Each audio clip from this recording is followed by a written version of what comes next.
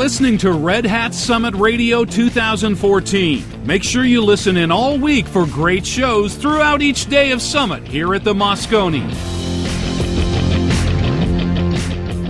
Hey guys, you're listening to another podcast from Red Hat Summit 2014 here at the Moscone Center in San Francisco, joined by an old friend of Red Hat, Google, and the open source software community, and also Women in Code. Sitting opposite me from Elasticsearch, Leslie Hawthorne. Hello, everyone. And joined, of course, by Kurt as well from Elasticsearch. Greetings. You've had a big announcement on top of a big week. Talk to me. Yeah, absolutely. So it was great this morning at Red Hat Summit. We were able to announce that Gaurav Gupta, formerly with Splunk, just joined Elasticsearch as our Vice President of Product Management. So we're incredibly thrilled to let folks know that that's happened. And we spent the last 3 days on the show floor giving nonstop demos, and we've always had a really busy booth, and it's great to talk to all the folks who are excited about the Elk Stack and the rest of our product offerings. Sensible shoes all week if you're on booth duty? Truly. It's the only way to travel, isn't it? I concur. Okay. So whenever I was over near your booth, it was always really, really busy. Yeah, absolutely. It's been amazing to me. I've been with Elasticsearch now for about 6 months, and I am our community manager, so I oversee all of our activities for folks doing knowledge sharing, community meetups, talks, things of that nature. And I'm seeing a new user group spring up 2 to 3 a week at this point, and all over the world. It's just incredibly compelling. Well, I watch your Twitter and your Facebook feed on an almost daily basis, and you're forever providing this nurturing sort of Mother Earth type thing to all the Elasticsearch people out there in the community. I don't know why I expected anything different, because you did that here when you were at Red Hat, and obviously an asset to Chris DeBona and the guys at Google as well. Well, thank you. I like to occasionally tell people that I am a dyed-in-the-wool California hippie and was raised in the Redwoods quite near the Moscone Center for some definition of near, so I got the Earth Mother thing going. I've never seen a wood near the Moscone Center. Well, near for some definition of near. 40 kilometers away. Pretty much, yes. So nowhere near. Not if you are a European, granted, sir. Yeah, exactly. We're a very small nation. Okay, Kurt, talk to me about your week. It was pretty busy. I was giving a few demos on the floor. We had a couple different things going on. We were ingesting some Apache logs, which is so boring, but very important. And I thought your Twitter food demo was pretty epic today. That was pretty cool. Okay, that was talk to me about your Twitter food demo. So that was a bit seat of the pants. We decided that we wanted to have a demo, but lunch was coming up, and so I decided, hey, I'll do a demo about food. Right. So we had some people over. I hooked up the Twitter input to Logstash, which really simply allows you to just pop in some OAuth keys and then run with some keywords. So I asked people what some of their favorite foods were, and we entered them in as keywords, and then we just sort of let the stack run. And as I was talking, kind of explaining about what was going on behind the scenes and watching the performance of the cluster, we got to see which foods were being tweeted about. Did you know that people tweet about foods? Dude, I'm a fat guy. I live, eat, breathe. If you're telling me I have a new outlet for my obsession, then I'm your friend forever. Apparently, people tweet about what they eat, and you can visualize it using Kibana. That's true. And so, would you care to guess what the most popular food was? I've just lost 4 hours a day. So we entered in pizza, hamburger, hot dog, pasta, and lentil. And can you guess what was the most popular food of those? Lentil. No.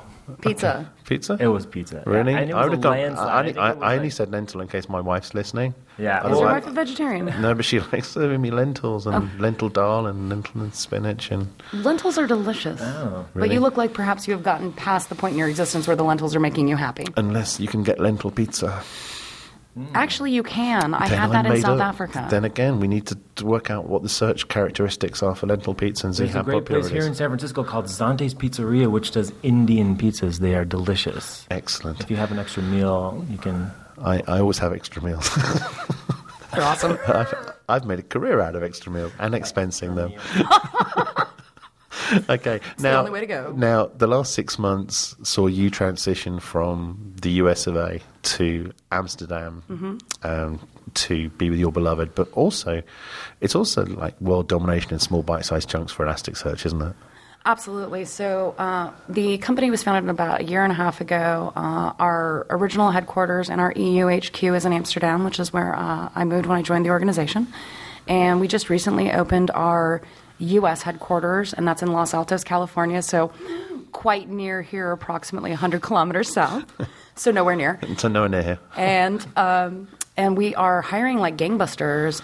It's really exciting working at a company that functions in an entirely distributed fashion, much like Red Hat. Sure. We have our engineering offices in Amsterdam, one in Berlin, one in Los Altos, California, one in Phoenix, and then we have folks distributed across the globe in various roles. So that's pretty groovy. And right now I think we're largely hiring for our Los Altos office. And you need folks on the Logstash team, yeah? Yeah, we just can't have enough JRuby experience right now. So we're looking for people who are passionate about logs. Passionate about logs. And stashes. Logs and mustaches. Mm-hmm. Stashes on mustaches. We do it's not just Kurt's discriminate. missing a mustache. Well, half of it. and we judge him for this daily, but we try not to let him know, Sorry. and now the secret's out. This isn't a video podcast, but Kurt has a groovy little beard but no mustache. Soul patch. A soul patch, is that what it's called? I thought you were short-sighted. I'm exuding soul over here. Is that what it is? Okay, so talk to me about Logstash. Logstash is a lovely technology created as an open source project by a gentleman by the name of Jordan Sissel. Mm-hmm. And the idea behind Logstash was to create a place where you could have a centralized repository for all of your log data. Because, of course, as we all know, no log actually looks like another log. And unfortunately, you have many different servers, many different applications, many different systems generating log data, and then it's all over the place. So the great thing about Logstash is you place a very simple, compact forwarding agent on any of your servers that can ship log data. It's shipped to Logstash. It's centralized. You get your logs scrubbed, metadata is applied, the format is regularized, JSONified, and then you can do amazing things to it with Elasticsearch and Kibana. And I'm going to let Kurt talk about these things because I've been talking too much.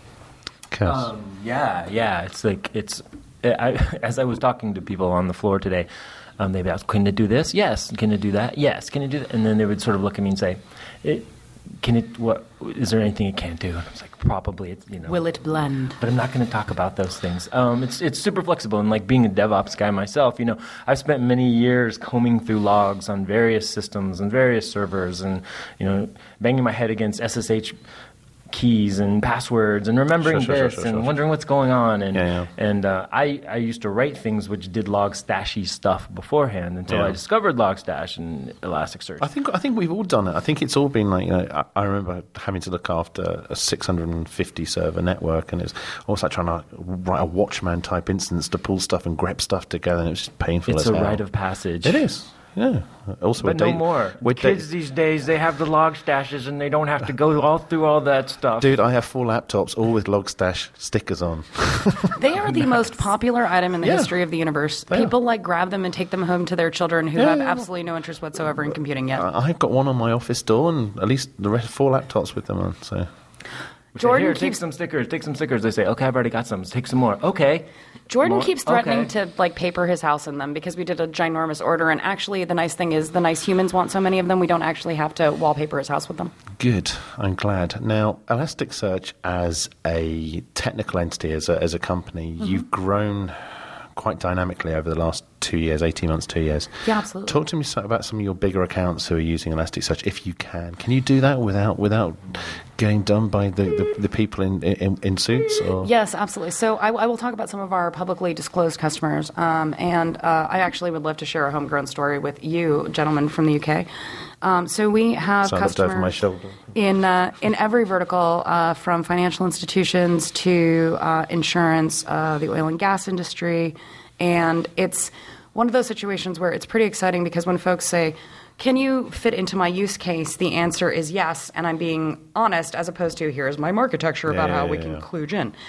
So one of my favorite use cases is actually The Guardian, the newspaper, has taken Elasticsearch and built on top of it a very sophisticated reporting and alerting system called OFAN. And the goal there was to take all of the incoming data from users to understand how readers were interacting with news content and how they could update that content or continue pursuing particular stories based on reader input. And not only was this information being made available to the IT teams, but they were able to democratize access to that data across the entire organization so that folks in each aspect of the Guardian's business could see that data in real time and change the course of action as they needed to make things better for the newsroom. So that was Super, super cool.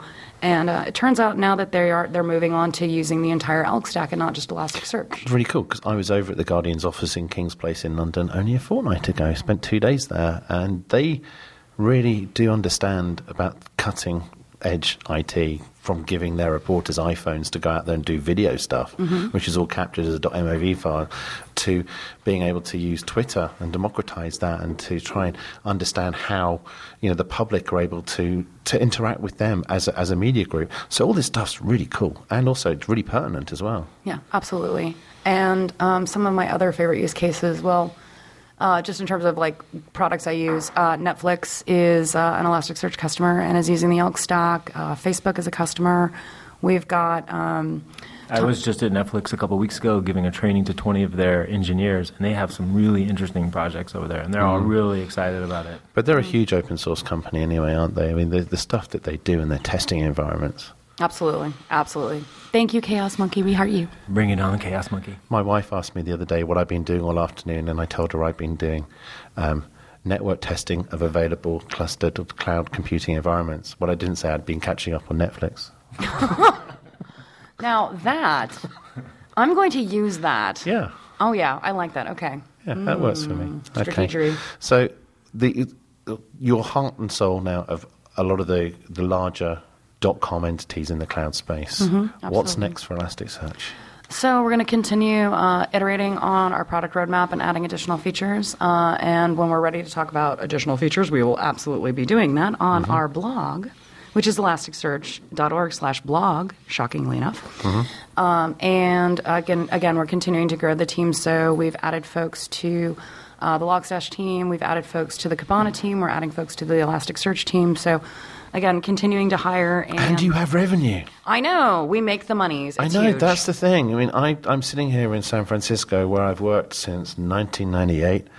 And, I got used to working for companies that just burnt VC and never made any revenue. So to be sitting across from a startup who actually has revenue, this is sort of a bit surreal. It is a little surreal. It's also, to me, it's a little surreal, if I may just say, having grown up and spent 33 years of my existence in Silicon Valley, working for a startup that has revenue is also, it's very nice. Yeah. And it just means you don't have to SSH in every morning to check you still have a job. Yes. Which always helps. We appreciate that. We do like to SSH, though, whenever possible. You, me, and Ansible. Thanks very much for being on the podcast. Always a pleasure to talk to you. Always a pleasure. Thanks, Richard. Thanks for having us. And me too. Thanks.